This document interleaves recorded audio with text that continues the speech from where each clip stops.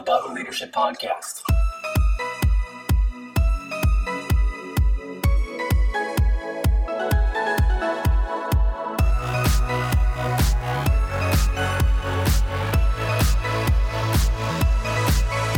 What up, everybody? Welcome to the Bible Leadership Podcast. We're going to do something a little bit different today. Steve wrote in and asked the question, how do you resolve the conflict between creationism and evolution? We're going to get to that in just a minute. But first, let me invite you, if you get something out of this podcast, please subscribe in your favorite podcast app and consider checking out our Patreon page where you can support the Bible Leadership Podcast for as little as $3 a month. Before we get to the content, I want to invite you to the Global Leadership Summit. You see, we want to build leaders, and who knows how God might use your life, your leadership, your family. So let me encourage you to go ahead and register. Invite your friends, invite your family, invite your coworkers. Now, some would say, Carter, what if I'm not a leader? Well, as John Maxwell said, leadership is influence, so you already have that. One of the things the Global Leadership Summit will do is grow your ability to use that influence for God's glory. Now, the GLS, we call it, is the first week of August. It's the 8th and the 9th, and the organization I lead is one of the host sites, but I'm sure no matter where you're tuning in from,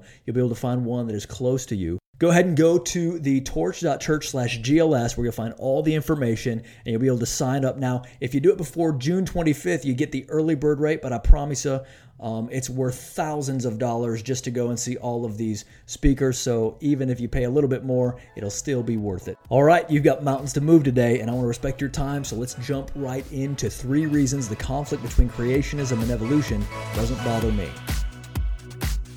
Well, here's how I would start that, Steve. So I would want to make sure that we're all at the same starting place. First and foremost, just when we think about the Bible, God has told us that He hasn't told us everything. He says, I'm telling you that I'm not telling you everything. And I think anytime we approach a problem, if we know ahead of time that we don't have all the variables, then we should act like we don't have all the variables. I just think that's really smart. So in Deuteronomy 29:29, God tells His people, He tells us, there are some things that the Lord our God has kept secret, but He has revealed His law, and we and our descendants are to obey it forever. So God says, hey man, the things revealed, I've given them to you, but there's things I'm definitely not telling you. And so I think that the starting place is humility, recognizing, okay, so God did not tell us everything.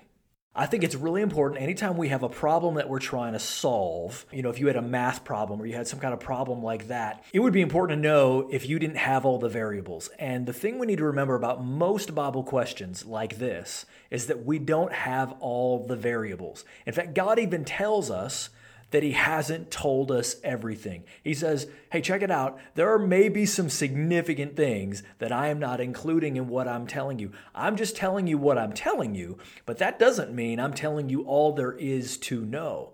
So He tells the people of Israel, He tells us today, Deuteronomy 29:29, it says, the secret things belong to the Lord, but the revealed things belong to us and our children. So all we're saying is God is telling us, I'm not telling you everything. So we should just factor that in anytime we approach a knotty problem.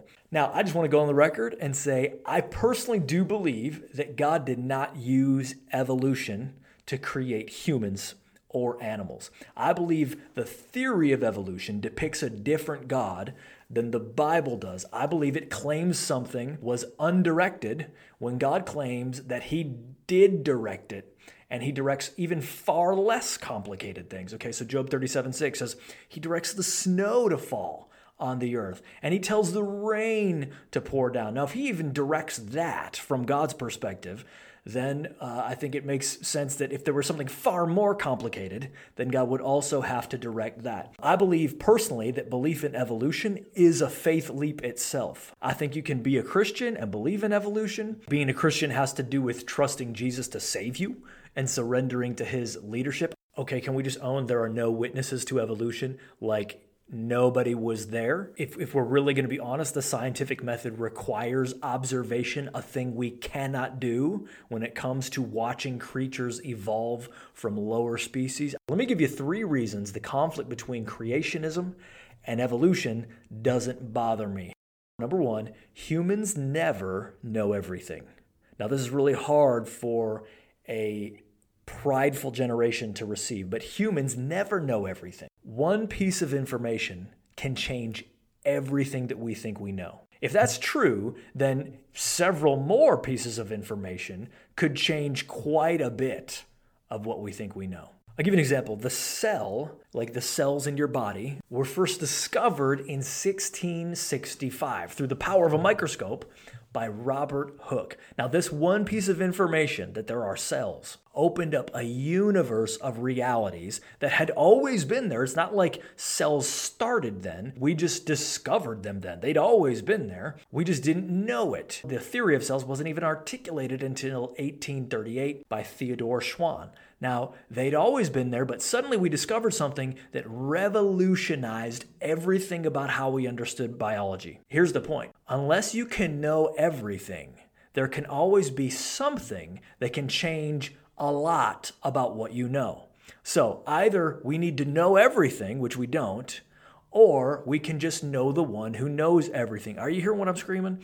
That means if one little bit of information comes along 100 years from now and says, actually this also, it has the potential to completely reorient our understanding of certain things. That's why it takes humility to just say, hey man, we know what we know, but we also know that humans can never know everything. So there may be discoveries that happen 100 years from now, 300 years from now, that will make our descendants go, man, those morons, they didn't know this.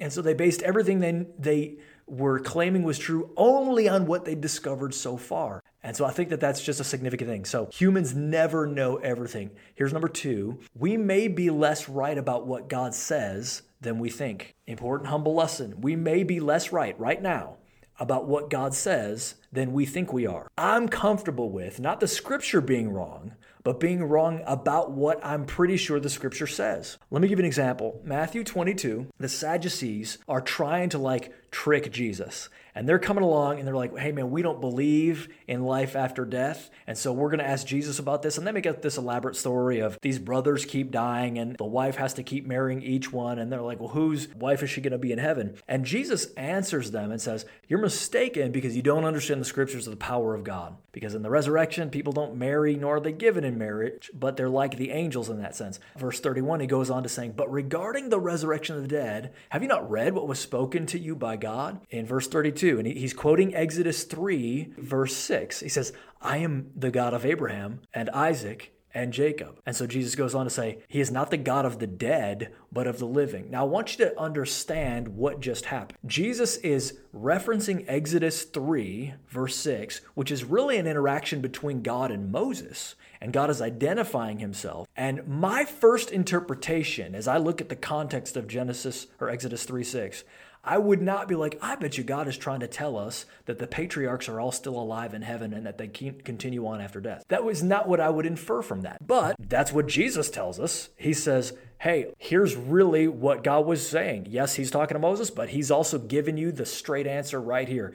The patriarchs are still alive and they are with God in heaven right now. Here's the point.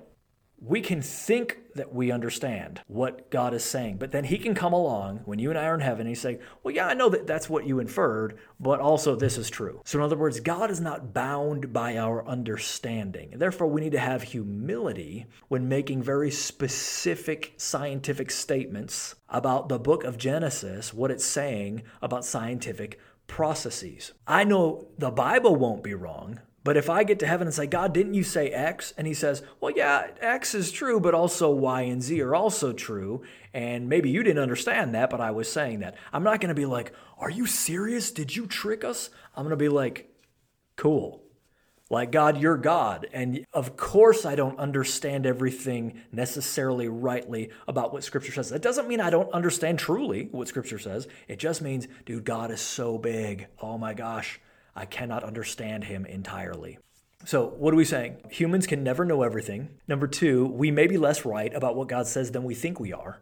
And then number 3, nothing about the cross changes regardless of how life came to be or how old the earth is. Now, again, I've already told you, I actually do believe God did not use evolution. I believe God said it and it happened. As far as I'm concerned, it's as easy for God to create an old earth as a young earth. It's as easy for God to create a 25-year-old Adam as it is to create a little baby Adam. Like, God does whatever God wants to do, and he doesn't answer to me about how he does it. But even so, faith in the cross is everything. You could be wrong about so much and still be right with God and still go to heaven if you trust Jesus. And I think we just need to keep that perspective, because it's not that these issues aren't important, but they're not anywhere close to central. The crucial thing is the resurrection, not the creation, is the mega event that is much more provable and has many more outside the Bible sources that we can point to that says, yeah, dude, Jesus rose from the dead. And it's relevant to faith in Christ and salvation. I think one other thing I would say about this is that confidence in the scripture, can we own this?